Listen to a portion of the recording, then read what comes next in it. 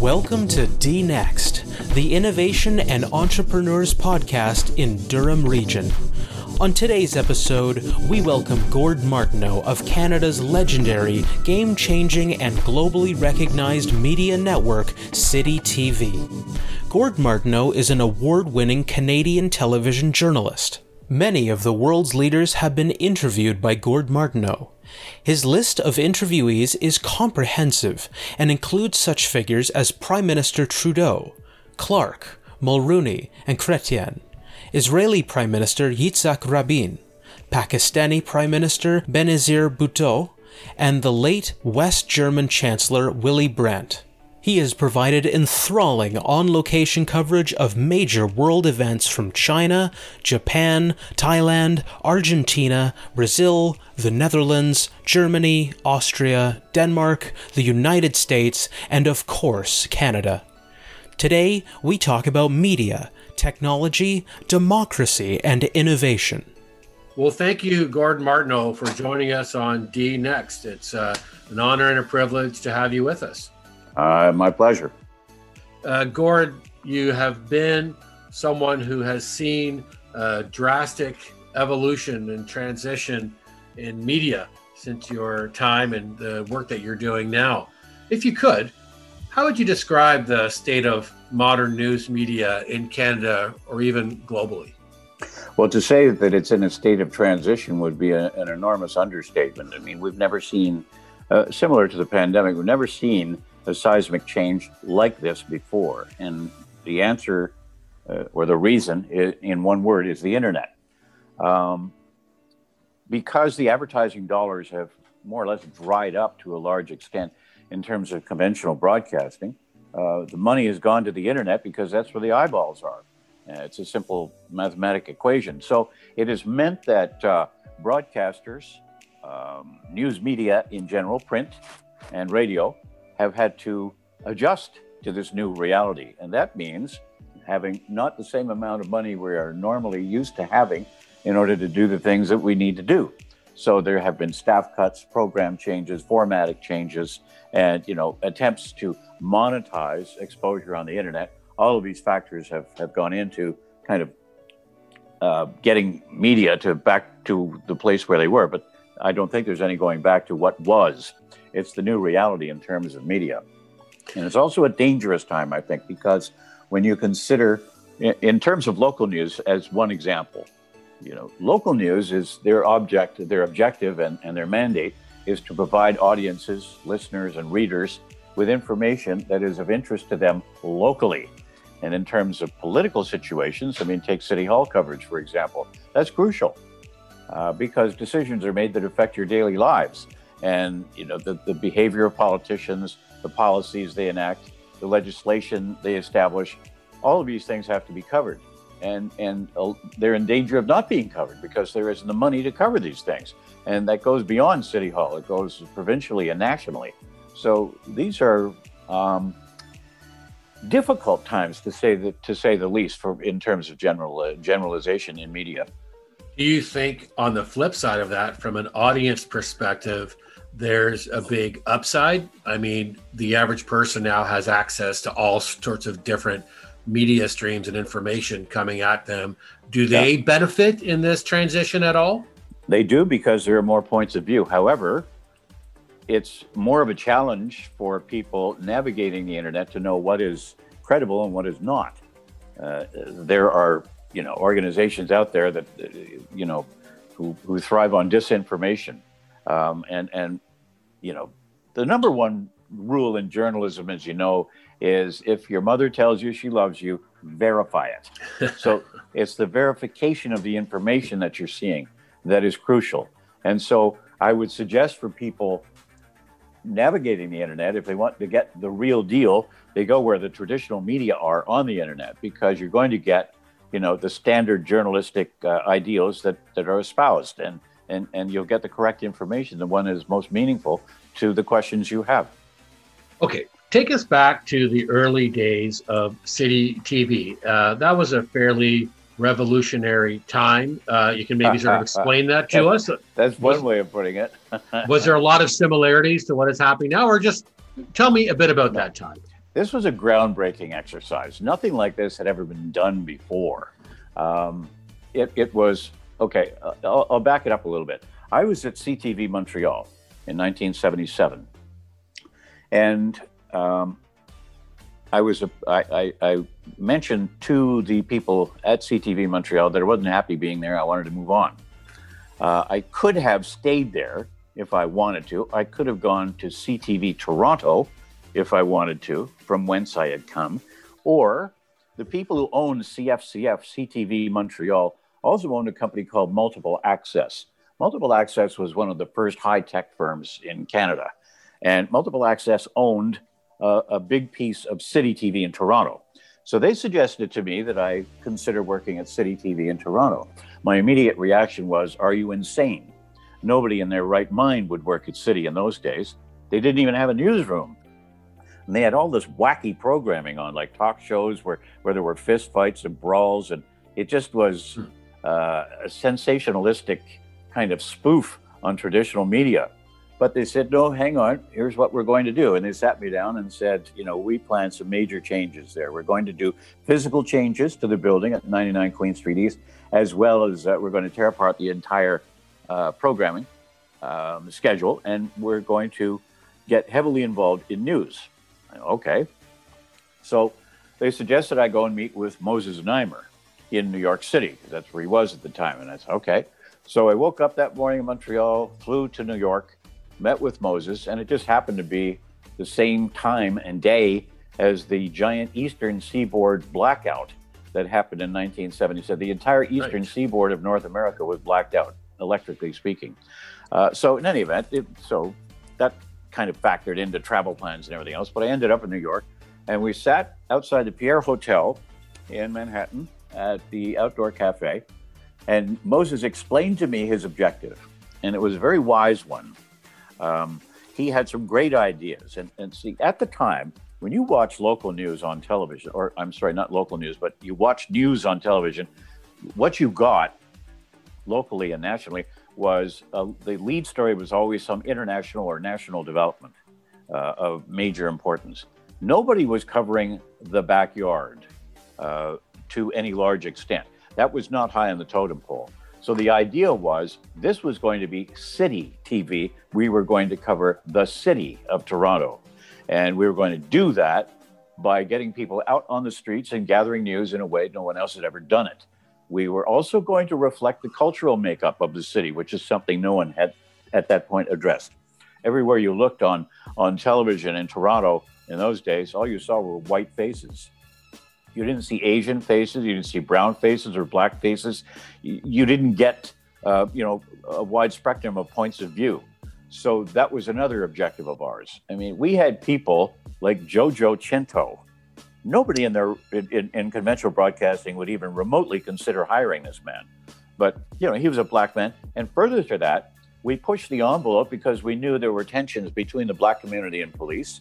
So we made Jojo Chinto our crime reporter. And what year was this, Gord? This was 77? 1977. Okay, yeah. And so that was another initiative. And we had this guy, Colin Vaughn, who at one time was a city councilor in Toronto. And he knew all the ins and outs of City Hall. And as I grew to know him, I realized how smart he was. And so he was going to do the political beat. So he knew whereof he spoke when it came to political affairs and so on. And so we had not just reporters, but faces and names that were unusual and that you would remember. The idea was when you were switching channels, when you were going through the spectrum of channels, when you hit City, you knew it. There was an instantaneous recognition. So that was the overall plan. And we were the first television station in the world to be 100% videotape. We didn't have a lot of money. We were really scrambling. And thank God Alan Waters showed up in I think it was late 78 or early 79, where he decided he would take majority ownership of City TV. And at that point, ideas are great in broadcasting, but putting an idea into everyday practice requires a lot of money. We didn't have the money. But when Alan Waters came on board, we knew we had the money, and the place just exploded because City TV basically was an idea factory. You got City TV, City Pulse, and I'll back it up a little bit. It got the name City Pulse because Multiple Access, which owns City, also owns CFCF, and the newscast in Montreal was called Pulse. So we decided to call it City Pulse in Toronto. And even the desk layout in the newsroom was exactly the same. And some of the people, the first news director we had was a guy named Bert Cannings. I'd worked with Bert at CFCF in Montreal for years. So that was the familiar thing. Also, the newsroom at the time was located in the Hampton Court Hotel, Motor Hotel, at the northeast corner of Jarvis and Carleton. It was in an actual hotel? Yes, it was. And it became the first ever Four Seasons hotel that Izzy Sharp had established. So the newsroom was in a conference center there because the newsroom at City was being renovated. So I walked in 1977, this long-haired, freaky guy on a motorcycle from Montreal, and didn't know anybody there. And, it was a leap of faith because at that point I could have stayed in Montreal. I could have gone to CFCF or CFTO in Toronto, but I decided I either know what I'm doing at this point or I don't. Now's a good time to find out. Well, certainly the experiment you were involved with, the mythology, I guess, of Moses, and it was really the shot that was heard around the world. Do you feel as though you were part of revolutionizing news and media? No question. It was the most interesting, the most innovative, the most progressive, and the most successful initiative in local television broadcasting in the world, period. It had never been done before the way we did it. And we decided to break all the rules. And we were laughed at. And, people looked down their noses at us in broadcasting. But suddenly, the things we were doing, we were seeing on air at other stations. They were imitating what we were doing. So, imitation is the most sincere form of flattery, as they say. So we knew we were on the right track. And when we had the money to carry out the ideas that we had, there was no stopping it. It became a monster.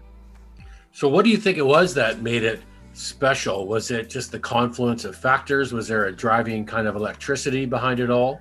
People felt they had access. One of the things we did every day in the newscast was the major issue of the day people always had an opinion about. So we went and we called it MOS, or Man on Street. We sent a reporter and a camera out to interview people, just walking down the street, what they thought of a particular issue. And people, I think, enjoyed seeing themselves on television. And it was our daily mantra. We did it every day, relentlessly, whether, come hell or high water. And so people felt as though they had a sense of access to City and that they belonged there, that this was their station. And I think the sense of belonging was hugely important to us, and it really translated into a great deal of success. Do you think there's a station or, I guess, a news organization today that mirrors some of that pioneering energy? Well, I think some of the aspects of it, yes, but none in particular do what City did. City was a very friendly but in-your-face organization. It was you. This is what, David Crombie, the former mayor of the city of Toronto, actually coined a phrase, and he was right. He said, the streets of Toronto are your newsroom. And he was right. We were out there and we talked to people every day. We interacted with people. And look at the program that we had, the programming. It was always about including the audience. When you have audience inclusion, they feel as though they have a home there. They have an organization that cares about what they think and who they are. And that was hugely important to us. And it worked very, very well. So I keep seeing similarities to, maybe what is happening out there today, especially now with the recalibration and redistribution of the urban population. If trends continue on as they are, people moving out of the downtown core or not moving into the downtown core, the surrounding cities and the suburbs perhaps becoming a bit more populated. Do you think that local news is getting the coverage and attention it needs and deserves, or is that being filled by what we can best describe as, citizen journalism or stuff that goes on Facebook that covers neighborhood happenings? I mean, what's your sense of where local news is right now? Because we also have a lot of our attention being driven all over the world to what's happening in China, what's happening in Africa, certainly what's happening in the United States. But where is local news right now? Local news right now is struggling. And the reason is that if people are farther afield, in other words, if your downtown core, your city core is undergoing change and people are abandoning that kind of idea to move elsewhere, and we've seen that happening, a great deal more because of real estate prices and because of COVID, that people are moving farther afield to feel if they don't have to be downtown, they can buy a much larger home for themselves and their children and their families somewhere else. And so there you have an expanding population, a mushrooming, if you will, of the population moving outward. And so reporting on that and addressing those needs it's become more difficult and requires more staffing and more money. And right now there isn't the money. And so this is the struggle. So then you have to go where the eyeballs are, and that's the internet. So you have to kind of refocus your attention to whatever you're doing to include digital in everything you do. You have to think about, newspapers have to think about their websites. Everyone does. You address your websites. And this is where the people are. And so that's what you do. You have organizations like BlogTO, which I think is wonderful. Mm-hmm. It really does a great job in doing what is important in Toronto. It doesn't address every issue, but it really gets into a lot of them. And I think they do a great job. So you need more, let's say, blog Oshawa, blog Pickering. You need those things, and you have to incorporate them in the things that you're doing if you're calling yourself a newsroom. So the task becomes more difficult, but it's worth it if you want to get to the viewers, and your advertisers will see that. If you have the numbers, they'll go there. Okay, so on this note, we talk a lot about entrepreneurs on this series. Let's just go down this path a little bit then. So if we're going to create a brave new future that benefits everyone in this area, let's talk about how important entrepreneurs are going to be. What's your thought on that? Well, we need more of them. The people, for example, I just gave you the example of BlogTO. Who started that? Whoever did it was an entrepreneur. So you need more of those people. You need more people who see the vision and the wisdom of doing things that will attract larger numbers of people. And for me, that means local or regional, if you will. That's where your people are. Those are the people you want to talk to. And if you have the audiences in substantial numbers, the advertisers will follow. They'll pay. Okay, you've have probably one of the more celebrated, decorated journalistic careers in Canada in recent memory. Anyway, during that really productive time that you had and are still having, because I know you're involved in so many things. Are there some standout interviews that come to mind? Not so much interviews, but incidents and Sure. things that I've done. Every prime minister dating back to Pierre Trudeau, I've interviewed, and they all have their own interests. And I would say the more interesting ones were Trudeau, Chrétien, and Stephen Harper. These were guys who had a very strong opinion and sense of who they are and what they wanted. Some of the others not so much. Travels. I got to travel the world because of journalism and also because of some charitable initiatives I was involved in. But, I covered tsunami. We'd never seen a tidal wave like this, and the incalculable damage that it did. I mean, it traveled a full 2 kilometers inland, smashing everything in its path. So I went to Thailand, Indonesia, and Sri Lanka to cover the effects. And I'd never seen anything like it. And for me, it was totally interesting. Cambodia, I went there and we have this problem with history repeating itself, that those who don't learn from it are destined to repeat it. And in terms of massacres, I did the one in Rwanda. I did Cambodia, where there's a tower 7 stories high of nothing but skulls in Phnom Penh that is kind of a shrine to the ridiculous and the maniacal slaughter that happened there. And I went to Afghanistan and covered parts of the war. But when you're talking about interesting places, all of them were. I've been all over South Asia and many parts of the world, but in particular, the place that always comes back to me is the Eastern Canadian Arctic, up in Iqaluit in Baffin Island. I have never seen such incredible natural beauty as the scenes I encountered there. I was just awestruck by the whole thing and dying to get back there. So, I mean, this is pretty amazing journeys and adventures that you've had, and which most people, with save being able to see this stuff on the internet, don't get to experience. When you're out there telling these stories of these people in these different places, does it teach you anything about where you live right now? Is there commonalities among these places? Are things completely different? I mean, what's your take? I'll tell you with my reaction each time. Steve Bourne is my producer and shooter, and every time we go somewhere, he shoots all my stuff. We've been all over the world together, and every time we come back, we kind of look at each other and laugh, because as soon as you're at the airport, you can hear people whining and moaning about what they excuse me, what they have or what they don't have, and they just don't get that they live in the greatest country in the world. They just don't really understand how lucky they are to live in this country. This is an extraordinary country. And the more you look at world events and study what's going on elsewhere, the more you come to the realization that, wow, am I ever lucky? I'm so glad I live here.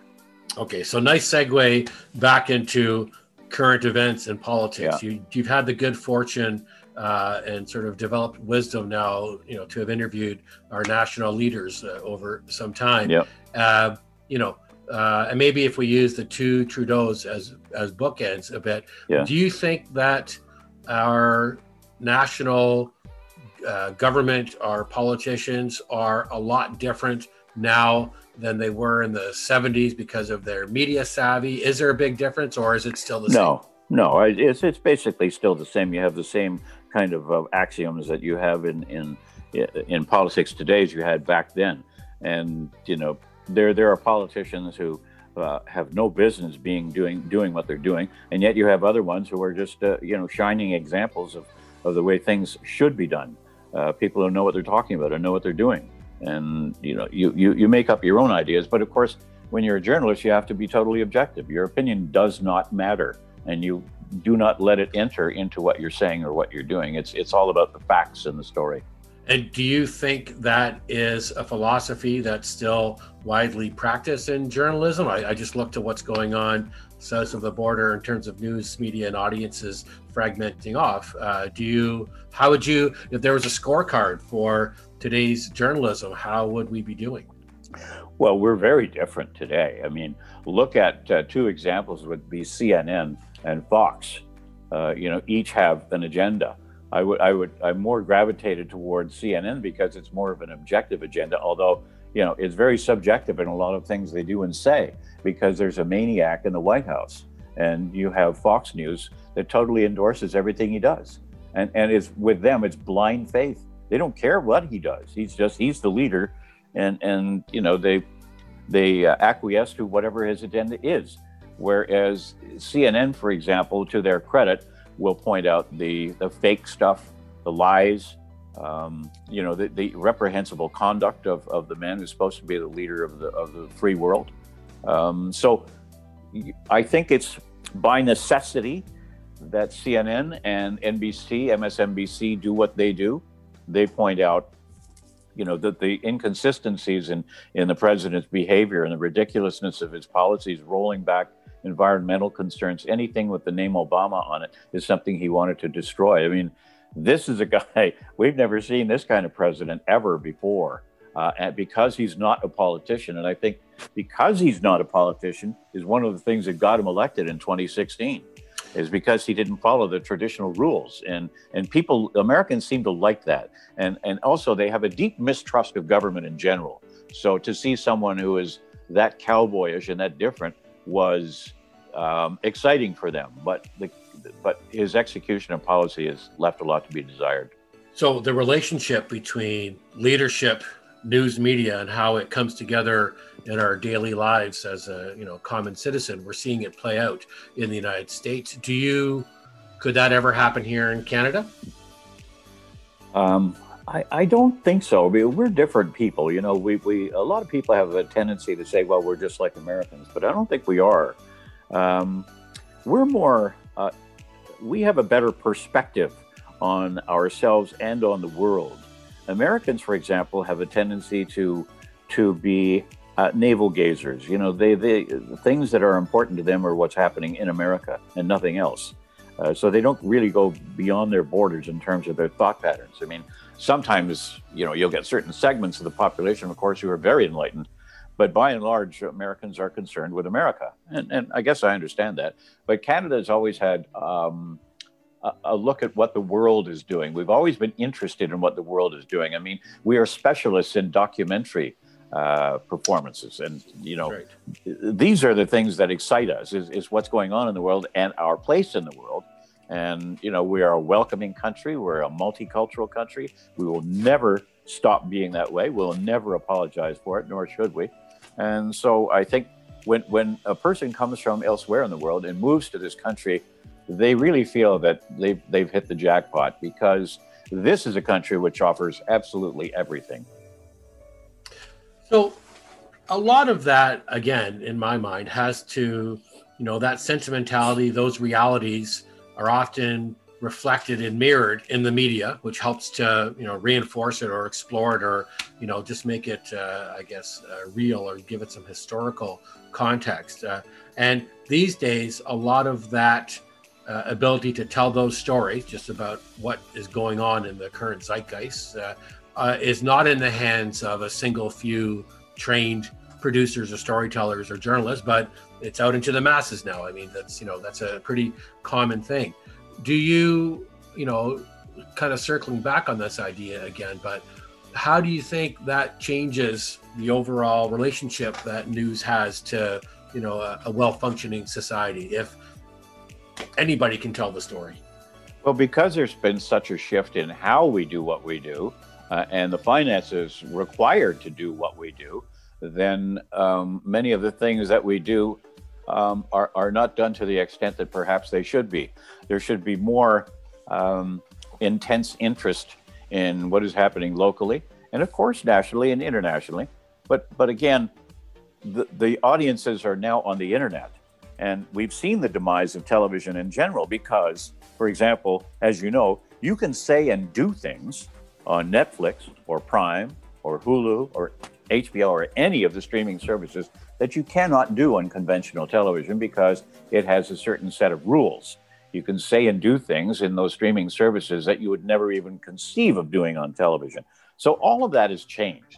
And again, it all comes down to the money. The desire is there to do the things that we do and have been doing, but the money is not available. So we've had to adjust, and I think the shakeout is still underway. I think the next 5 to 6 years will tell the story of how journalism will survive over the long term.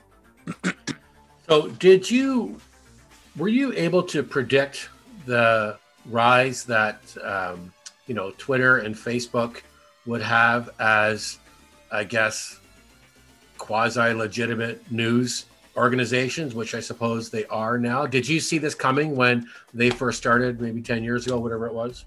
Not initially. I didn't see the profound impact they would have. Not just journalistically, but societally in general. I mean, they really changed the way a lot of people think about certain things, and they changed the way people's viewpoints are shaped when it comes to international affairs, and even their basic lifestyles, and how Twitter has changed. I mean, now we have influencers. I mean, you have a Kylie Jenner who has, 2.5 million followers every day. So what she does is important to a lot of people. And by comparison, you have Selena Gomez, who has 600 million followers. I mean, so she becomes an important person. And she may not be the brightest bulb in the chandelier, but, she you have to congratulate her because she's smart, and she knows where her audience is. She knows who she is, and she knows that people are interested in things other than hard politics and hard news, that they are interested in more, fluffier things that happen in society, lifestyles, clothing, many philosophies about, how to get along in the world and ideals and this sort of thing. So I think it's a good thing that the internet has brought us all those things, because we've opened our minds to different ways and different thought patterns, but it's had a huge negative effect on daily journalism. So as the private sector diversifies and scrambles to figure out their business model, and again there'll be big winners and big losers probably in that transition. Public broadcasting has sort of, in some areas, maybe taken a beating in terms of public opinion in different places. But what are your thoughts on the current state of public broadcasting as the arbiter of news that matters for their constituents, whether in Canada or around the world? You really see the difference, the contrast. If you were to switch from, let's say, MSNBC and CNN, and one night watch PBS, the news hour, you really feel the difference because it is far more objective and far less opinionated in its day-to-day coverage of daily events.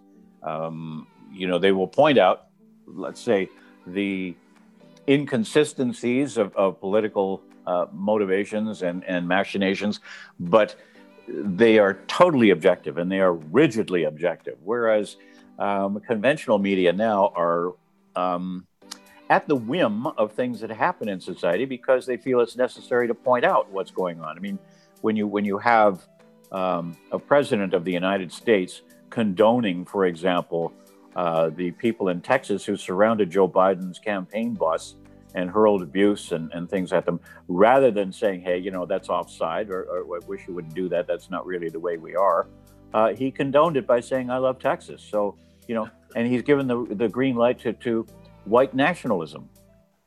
You can't let that go by. You can't in a right-thinking society. So the fact that it's pointed out on CNN, MSNBC, CBS, ABC, and all the rest of them, excuse me, has got to be considered a positive because they recognize it for what it is, aberrant behavior that's unacceptable. So there are those who would suggest that the current ability for a president or any leader to talk directly to the people through mechanisms like Twitter, whatever is going to be our future mode of doing that, whether it's TikTok, apparently is on the rise now in politics, but that was given license because of a certain crisis in journalism that happened maybe 10 or 12 years ago, where a lot of very well-respected anchors and reporters, both in Canada and around the world, were seen to be less than perfect. And there's a number of examples that come to mind where there's a bit of a fall from grace. And perhaps some would suggest, because it's such a competitive area for eyeballs and audiences and advertising share, that certain things were done that maybe weren't, say, ethical. Do you feel that there is some upside to leaders being able to talk straight to the people without going through the filter of media? Or, I mean, we see the danger, but is there a positive? Well, initially and overall, yeah, sure, it's a great thing when you can have world leaders talking to their people. But in the case of, let's say, Donald Trump, because I know that's what you're driving at, he does it unguardedly. His handlers and his advisors have repeatedly told him, that you might want to run that by us first before you put it on Twitter. But, at the same time, it exposes the man for who he is and what he is.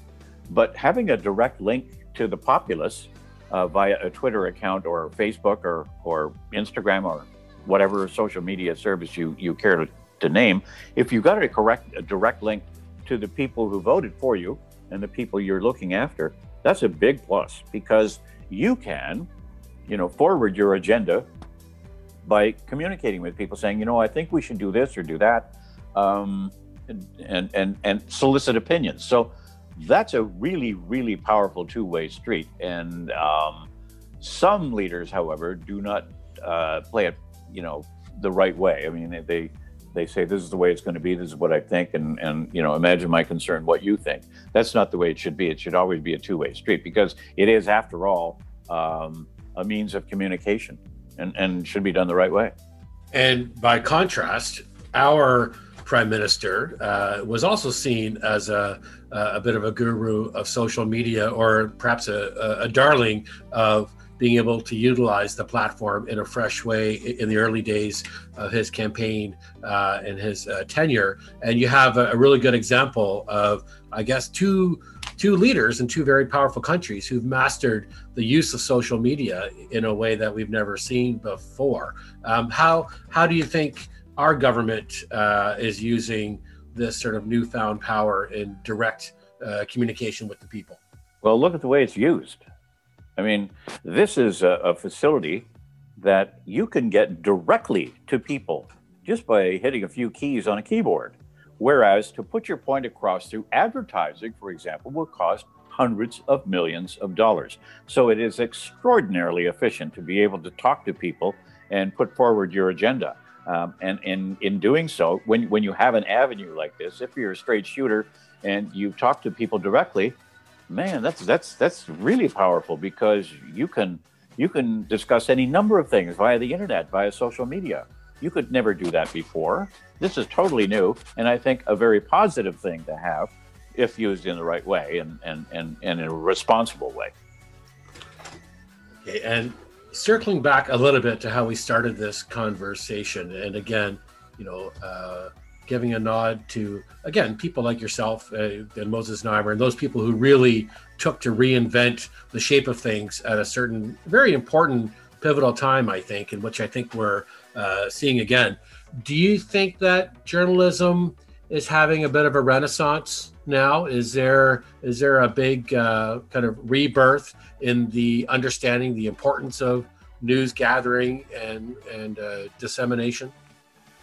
Well, yes. What they're trying to do is they're trying to reconnect with the audience, in that they are hiring younger people with a younger look, an even more multicultural look, because they want to connect with the audience, because that's who the audience is. The problem there is that most people of that age group are getting their news on the internet. They're not relying on conventional media. So conventional media has to be in a position of relevance, and it is struggling to find that relevance. And you can't give it up. You can't walk away from it, or you may as well just go home and close the doors and turn off the lights. But this is something that you have to struggle to do, and you have to do it by using both media. If you're in television, you use television and you use the internet. You use all of the social media aspects that are at your service and at your disposal. YouTube, whatever you care to name, TikTok. You have to take advantage of those things and present material that is significantly interesting for people to want to go where it is. And if you originate it, let's say on television, and then send it to the internet, you're probably sending a message that, hey, the real deal, the source of this material is television or radio or print. Okay, so as we wind down to our last few moments here together, and I could probably speak for another 2 or 3 hours to you about your insights and your experiences, because it really is quite fascinating on many levels, but we only have a little bit of time left. I want to know from your perspective, what you think as we look ahead. Again, pivotal times. We're on the eve of a big election. So many things are changing. We haven't even touched the subject of the pandemic and how that's really changed our lives, and the increasing importance of media. But looking forward, what do you think are the most important things that we should know, or at least think about, with regards to the future of news, media, or just how that all interacts with our society in general?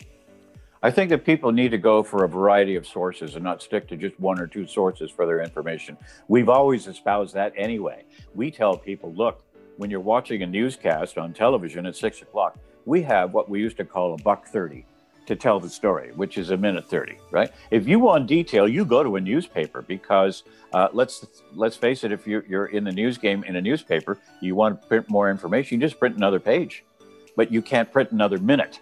In terms of television, we're locked into 47 or 48 minutes per hour once you factor in commercial content. So if you want more opinions, you want more information, you want a variety of perspectives on a specific event, go to a number of sources. Go online. There are several. If the story is significant enough, it's being covered by more than one agency. So, do that, and and take an interest in the things that are happening, because they will really have an effect on what you do. We used to have a saying at City that all news is local. All of it is local, because everything that happens in the world, no matter where it is, has a direct effect on how you live your daily life. Okay, and with that, Gordon Martineau, thank you very much. A fascinating deep dive into this subject area, and just an amazing conversation. And I want to thank you for joining us today. Right, my pleasure. Thank you. Thanks for joining us at DNext. To hear more episodes and learn about innovation and investment in the Durham region and about the DNext Summit, visit us at dnext.com. Until next time.